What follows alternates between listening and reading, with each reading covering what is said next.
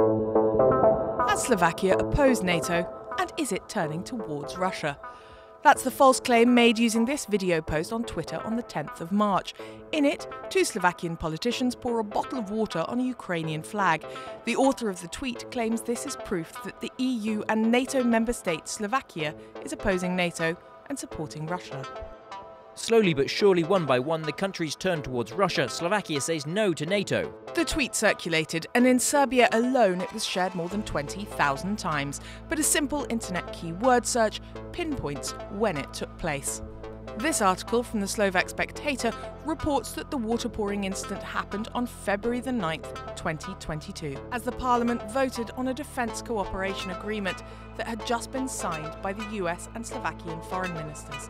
This is a deal outlining the potential use of Slovakian air bases by the US, its NATO partner. The debate happened a fortnight before Russia invaded Ukraine, when Russian troops were already amassed on the Ukrainian border. Individual MPs in the flag incident have previously supported closer ties with Russia, but at no point in the protests was there any reference to turning towards Moscow. The MPs involved in the flag protest were from nationalist parties and were opposed to the Defence Operation Agreement. However, the parliament voted to approve it. The Slovakian foreign minister has denied his country is distancing itself from NATO. In a tweet published on March the 10th, his ministry criticised Russia for aggression against Ukraine and said NATO troops will strengthen our defence. Slovakia is not opposing NATO and has recently accepted the presence of a NATO battle group on its territory.